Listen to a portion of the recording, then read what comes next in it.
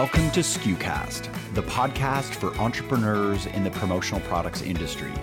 SKUcast shines a light on our industry's best work, features maverick personalities, and discusses what's really involved in running a modern promotional products business. SKUcast is the official podcast of commonsku. Yeah, people always think like, oh, they must be spending all this money on marketing. We don't spend a dime on marketing pretty much. It's so much word of mouth and referral. Yeah. Because I always say nobody really has a good promotional products person that they really like, right? So if you make them happy, deliver on their first few orders, start showing them some creative new items, giving them new ideas. If somebody comes to them and says, hey, where'd you get those t-shirts for your event? They're for sure going to refer you. And we've built, a $5 million business based almost purely on referrals. From $222,000 in sales in 2013 to $5 million in sales in 5 years.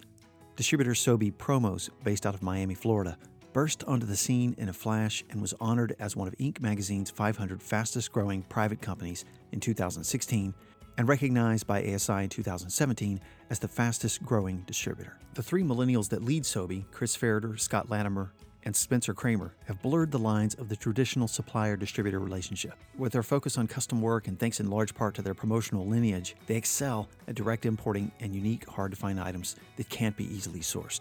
Vice President of Business Development Chris Ferriter and I sat down in the press room at the PPAI Expo and riffed about their rocket rise in sales, direct importing, their heritage in the industry, and more. This episode is courtesy of commonsku, the effortless business management platform that powers you to process more orders and grow your business. For more information or to start your free trial, visit commonsku.com. And also, you might have heard that registration is now open for our second annual SKU Camp event held in New Orleans at the Ace Hotel. The Ace Hotel is a one-of-a-kind meeting space for a one-of-a-kind meeting. SKU Camp was designed to be the only business planning conference of its type in the industry. A conference that gives you the space, time, and resources to step away from working so hard in your business so that you can work on your business for the future. With speakers like author Mike Michalowicz on the topic of how to grow a colossally successful business, and Karen Kopp, chief door opener, on the topic of path to the cash, finding revenue faster, just to mention a few. You can learn more at SKUcamp.com. Be sure and register soon, though, because we sold out quickly last year and tickets are already flying. And now my conversation with Chris Ferriter of SoBe Promos. Fastest growing company by ASI. Tell me the growth percentage again. Don't quote me on this, but All I right. think it's 453%. 453%. 2 years. You're $5 million in gross sales. How long have you been in business? 6 years. What's your background? Like, how did you arrive at SoBe? So I studied finance and accounting. I'm a finance and accounting guy. Went to business school at the University of Miami. And one of my classmates is Jeff Kramer's son, right? So Jeff Kramer started Bullet Line way back in the day from, printing mugs in his garage, built it to, I think, like $80 million in revenue, $90 million in revenue, sold it to PCNA in 2006. Right. So here I am, Washington, D.C., big defense contractor, financial planning and analysis for a $31 billion company, thinking I'm the man, but, I'm slowly starting to realize the corporate ladder just isn't something I'm interested in. So out of the blue, Spencer, who's Jeff's son, and my business partner now, and Jeff call me, and they say, hey, we're looking at getting back into the business. Would you have any interest in joining us? And we had done projects on Jeff Kramer and sort of the businesses that he built. We used him as like a case study on some of our business projects. Okay. So this is the kind of guy that when he spoke, you'd follow him into war. So I talked to Justine, my wife. She was my girlfriend at the time. I said, I have this unique opportunity. I think I'm going to take it. And that's how I got into printing pens and T-shirts and bags and those kind of things. So, what did you think of the business before you got into it? I guess I never really had an opinion on it. Yeah. I didn't think highly of it, but I was intrigued in it because I knew Jeff, right? So I had met him and sort of just realized, wow, this is a very entrepreneurial guy who built this awesome business that, it intrigued me, right? So I didn't have that bad outlook or that bad sort of perspective on it that some people have. Yeah, good influence. For some reason, I think you do a lot of importing. Do you? We do. I mean, people think we do a lot more than we do. Okay. We probably do significantly more than your average distributor because of those Bullet Line influences and those connections. Obviously, everything was imported from China. We maintain those factory contacts, so we can be very competitive on certain bids, right? And now China's allowing for lower minimums than it used to be. It used to be 10,000 pieces only. Yeah. We've gotten people down to 50, 100 pieces. So it's a huge advantage for us. And we do it's probably a 90-10 split, 90 domestic, 10% imported, to be honest. Is price your UVP? I mean, we can compete there, but that's not what we say is our value proposition, right? It's not, I don't want to be just a price-based business because it's not really, it's not, to us, it's not beneficial, right? Because the big guys can just chop it down to whatever they want and just bid us out. So how we try to establish ourselves is a creative, unique, very different way of looking at promotional products, right? Yeah. So we don't lead with pens or notebooks or pad folder. I don't think we sell any pens. Not even kidding. I don't think we sell any pens. Wow. Because we say, why don't you give us a shot? Why don't you let us show you some unique, different items that maybe you haven't seen? And we spend tons of time looking at, I know everybody says this, but we do. We're in retail, looking at social media, what everybody's loving, what everybody's buying right now, and then figuring out how to make it a promotional product. Back to importing. What are some things you've learned about importing that, you came into the business green, and suddenly you're in this importing and making product in China and bringing it over here. What did you learn about that? Yeah, it's a lot more complex than probably people think, right? Yeah. Because, you can find the product in China, but people don't realize how much work goes into actually getting the product to the U.S. Give us an example. So let's just say you're buying 10,000 bags, right? So here's your price. Okay, 10,000 bags cost $1. But then you got to realize, so when you go to price to the customer, what you're going to add on, you have to add on tax and duty, right? So you got to go through it's called the cross system and figure out the tax and duty on that specific item, which is all based on material and also use. Then you have to contact a bunch of freight forwarders, price out the actual shipping based on the CBMs of what you're selling. So that adds on to the per piece price. Then you get it here, you got to truck it there. You got to have all the customs forms to get it out of customs once it arrives.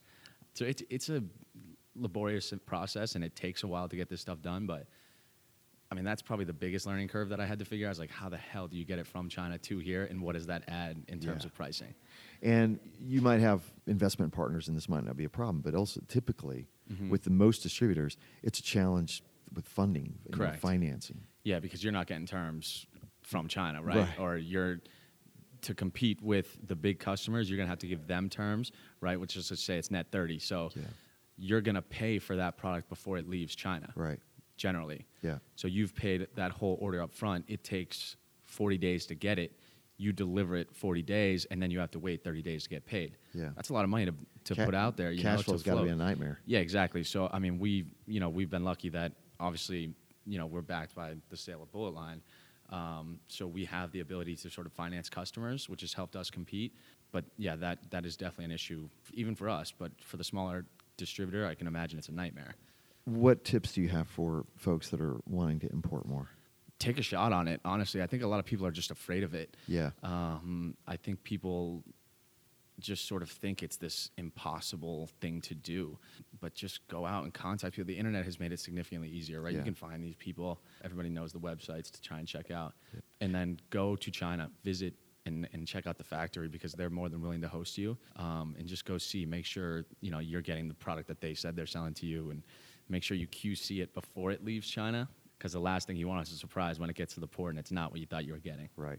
And, of course, you had a leg up to some degree because of the relationships that were already there. Correct. Doesn't mean it's probably not difficult. Yeah, it definitely helped. And we had 2 people still working for us in China. Okay. So we could QC there before it came out. So. Yeah, that's great. So you have offices in China then? We have a Ningbo office that we sold recently, okay. But we still have employees overseas that when we have, once you start working with certain factories, you can sort of rely on them, right? How many employees do you have? There are 14 of us total. Is your role like primarily sales? Yeah, primarily. We call it VP of Business Development, so I handle a lot of sales, but I also try and handle supplier relationships. Okay. Right, so figuring out new suppliers we can work with, just maintaining those relationships for turnaround times and whatnot. What type of customers do you work with? So it's across the board. We started out really focusing on universities. We do a ton of the big universities. So University of Miami was our first customer. We do large beverage companies, right? So Bacardi, Barefoot Wine. We do AT&T across the country at a decent clip, right? We do, who else? Oh, Metro PCS, the Orange Bowl. I mean, we have, Children's Foundations. So it's sort of across the board. It's not really, but what we try and do when we pitch these people is be like, hey, we might not be the guy that's going to do your 100,000 pens. We can definitely do it, but that's not what's going to set us apart, right? So let's show you 20 items that maybe you haven't seen yet and sell that way. So we're finding that a lot of our buyers are becoming younger, if that makes sense. So we're targeting mostly millennials, people who want to see something creative and new and unique. And do you have a business partner? I have two, yes. Two business partners, right? Yes. Okay. So our CEO, Spencer's more overarching sort of strategy where we're going with the business for the next some odd years. And then my other partner's Scott is our CFO, so he's a numbers guy. Yeah. CPA, bean counter. What do you enjoy about the business? I really like the creative aspect of it, and I love when you deliver something that is like, that customer's going to love, and they get it, and they're like, oh, this is sick, Yeah. By the way, that very thing, I think that's why people wake up and they're like, I've been doing this for 10 years or 15 years or 20 years, because you get that kind of a rush, and it happens all the time. Yeah, you're absolutely right. And I just love that when, obviously you get the ones where someone's like, wow, this wasn't what I was expecting, and those things suck. But when somebody gets that product that you've put in, a month of time on, and they get it, and they're like, wow, this is amazing. That's what I really love about it. Yeah. Margins healthy? Yeah. Above industry average. Good. So, I kind of would expect it with importing too. Well, yeah, that's where we can that's where we can make up for some of the orders that we have to go low on to compete, because people can't compete with us typically because we're direct importing, right? So we're not using a supplier to help us import. Yeah. Do you catch grief from that at all? No, it's funny because, I never thought of this until that Counselor article about us being the fastest growing came out and sort of like highlighted that we direct import everything. I never thought, everyone talks about suppliers going direct to end users. Right. And I never thought of it the opposite way, that maybe suppliers look at it as we're cutting them out. So it's sort of interesting, but no, catch grief, no. It's a competitive advantage, right? Yeah, no, it's a free market, competitive advantage, all that. Yeah, exactly. And we still buy a ton of stuff domestically. Right, so sure. You're not going to work with me because I direct import stuff? That's your call, Yeah, yeah. So. What do you hate about the business? Oh, this is a great question, too. I wish that the business could be less, not necessarily hands-on, but I hate, like, the whole start-to-finish sales process is very tedious, right? So it's, hey, here's my artwork. So now I got to go back. I send you mock-ups. Hey, can you make this quick change? Here you go. Now we're making a quick change, right? Then you're saying, all right, can you price it out? All right, now I want to add this. All right, now I want to add that. And the sales process can just take time and be very time-intensive. Yeah. I wish there was a way to sort of cut that down and make that less intensive. But, other than that, the other thing that's tough is everything is custom, right? So it's not like you're selling tickets where it's a very easy sales process. And then if it's custom and something's wrong with it or you don't like it, you can't return it, right? So navigating those sort of problems is always something that's not fun, right? But in terms of hate, I don't think I don't know. I kind of look at everything as a challenge, right? So I don't really hate anything. Things I try to avoid. Yeah. So it's kind of a high-risk business when you're doing that much importing, though, right? Yeah, I guess. So because the turnaround times are longer, there's certain orders where we could go domestic or we could go overseas, and we've taken a lot of risk and said, we're going for it, and we're going to bring this in from overseas and pray we get it out of customs and make that time frame. And that's helped us win a lot of business, to be honest. Yeah. We've had a good track record, knock on wood. Yeah, I could say you could say it's high risk, but it makes it sort of exciting. Yeah, true. Business development. So that's your role. How do you get new customers? Web-based leads, or to be honest, $1 million question? Yeah, people always think like, oh, they must be spending all this money on marketing. We don't spend a dime on marketing, pretty much. It's so much word of mouth and referral. Yeah. Because I always say nobody really has a good promotional products person that they really like, right? So if you make them happy, deliver on their first few orders, start showing them some creative new items, giving them new ideas. If somebody comes to them and says, hey, where'd you get those T-shirts for your event? They're for sure going to refer you. And we've built, a $5 million business based almost purely on referrals. I always tell our new salespeople, you'll get to this point, but I don't even leave the office and I have new leads just coming in. Other than that, we do have a web-based system where people can come on and sort of check us out, but it's been primarily word of mouth and referral. How many salespeople? 6, and we're bringing on 1 more, so there will be 7 of us by the end of the month. Very aggressive growth strategy then. You grew in 2016, it was 400-something percent. Over 2 years, yeah. Okay. And then 2017, what was your growth like there? We did like 42%. I think it was like 42% around that number. Okay. You helped us out by being an expert panelist at SKUCon on Sunday. What did you think of that experience? Let me clarify or let the listeners know. It was the Entrepreneur Jam, where we have 3 young entrepreneurs that present their business in a 5-minute format, and then our expert panelists get a chance to respond to their business challenges. So the young entrepreneurs say, here's who I am, here's where I'm going with my business, here's what I need help with, and the experts got to respond. What did you think of that experience? First of all, to clarify for the listeners, Bobby says expert. I am absolutely not an expert. I think I just happen to be the next guy up or something. Somebody canceled, but to those young entrepreneurs, yeah, you're $5 million in sales. You're doing importing. You're the expert. Correct. No, it was. I love the experience, right? Because a lot of them who got up and had these issues that they shared. First of all, that takes a lot to get up there and speak in front of 300 people and do that. Right. But I've been there, right? So I've been in that exact situation of them, where they're just trying to figure out, and it might sound basic to somebody who. You have this issue, like, how do I grow my business, right? People might say, okay, spend money on marketing, but that's not how you grow the business, right? You don't realize what goes into the back end of growing your business and sort of how you need cash flow to fund that. And I loved it. I mean, the panel was great. I thought the participants were awesome. I thought there was some good conversation. And I got a lot of feedback from people in the audience who said, Chris, I appreciate you getting up there and telling us what you did and just asking me questions about their business, which I thought was cool, Yeah. People 10, 20 years older than me coming up to me, hey, I have this problem with a client. What do you suggest? So I thought it was awesome. I had a good time. Yeah, good. What do you enjoy doing when you're not selling swag?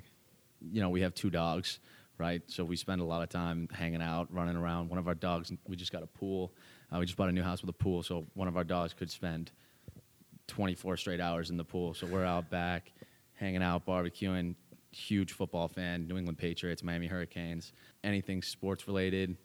Boating, fishing, all that fun stuff. So, go ahead. No, go ahead. Just trying to get outside as much as you can because we are in Miami. Yeah, that's right. So we have the benefit of avoiding winter. And we're sitting here in the PPAI press room, and Justine is sitting here and doesn't really want to be on the podcast, though. Okay. You want to? No. Tell me something about your business that might surprise us. Of our 14 employees, 1 is my wife. 1 is my wife's brother, 1 is my older brother, and 1 is my younger brother. All right. So even though we're in Miami, we have a strong New Hampshire influence. Yeah. So that might be of surprise to people. Oh, that's cool. And do you manage the sales team? Yes. So my older brother, Mike, is the director of sales. So he oversees the sales team, and then he and I sort of strategize together. And, I'll jump in and help out just because I was the one from the start that sort of worked with some of these people. So if I can help any of our salespeople out, I'm always willing to jump in there. You have sales quotas and goals and things like that? Or? Yeah, oh yeah. I mean, we're not, we don't hold people's feet to the fire on them, but we find that we set some lofty goals each year, and so far we've hit them. So it kind of gives us all, we sort of do like a team goal and sort of drive towards that. One thing I like to ask business owners, because it gives us insight into your day, what's on your desk right now? Oh, man.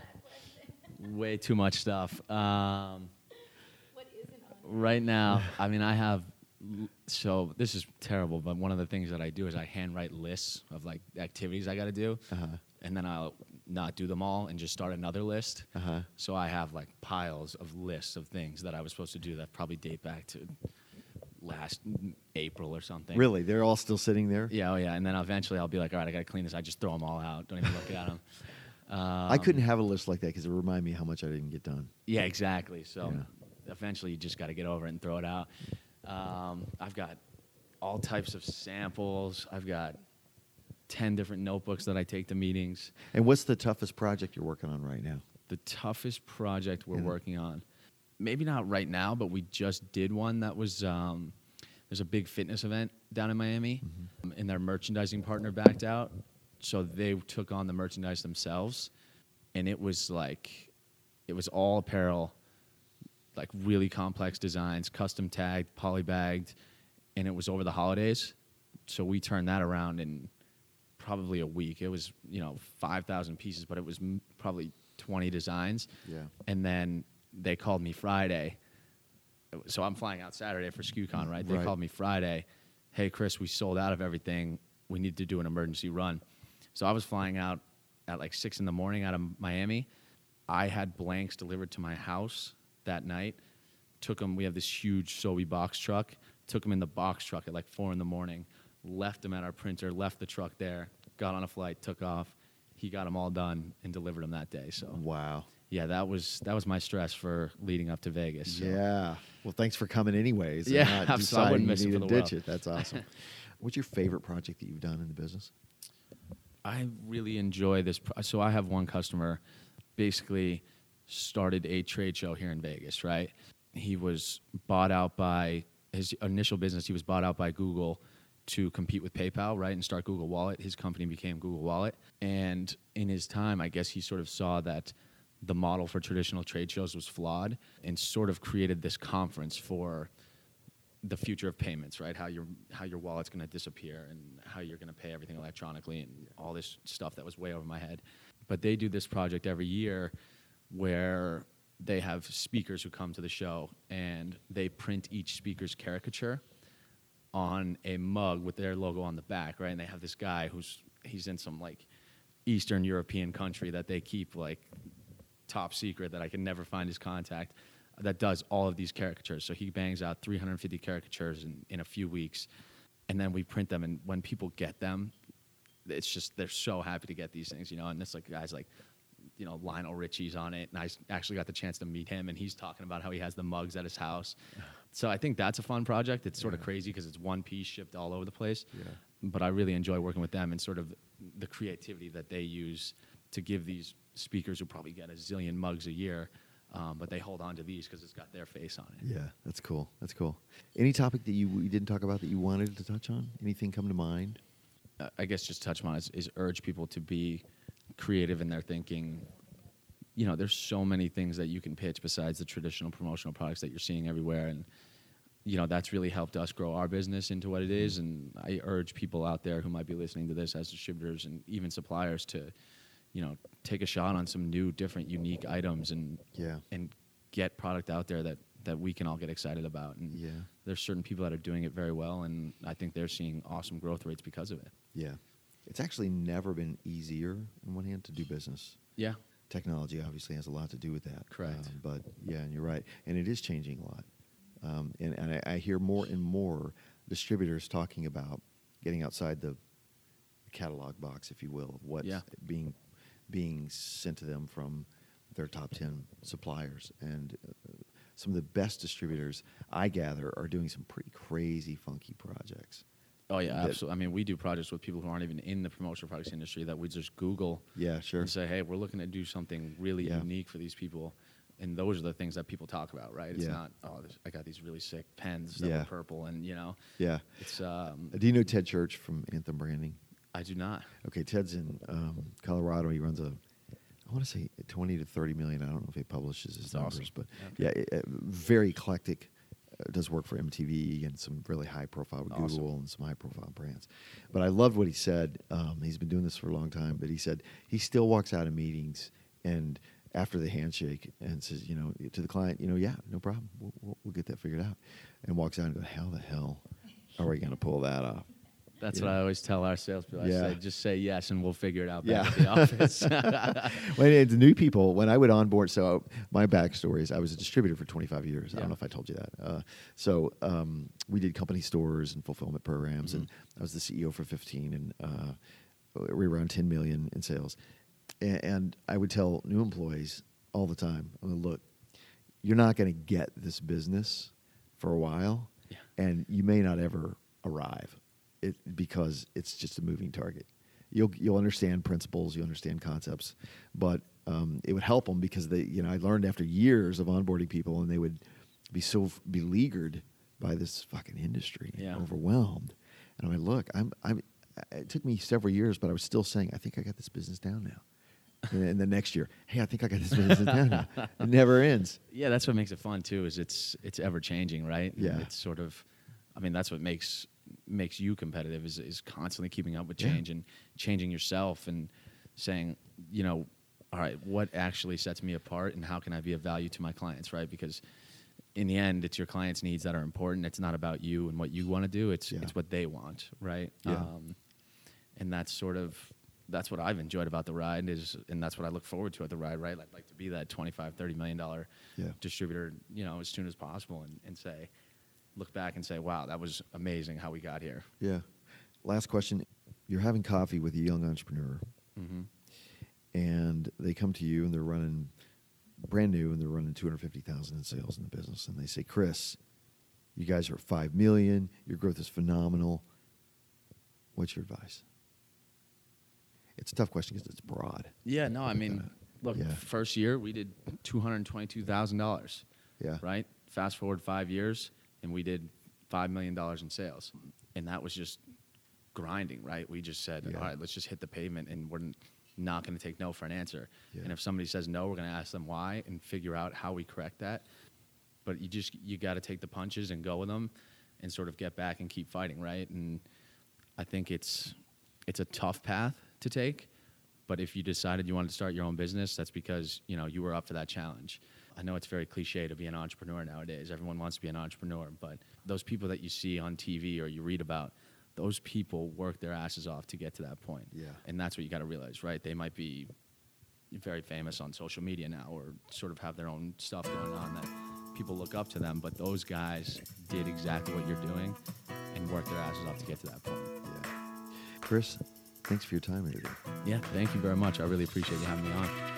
Thanks so much for tuning into this episode of SKUcast.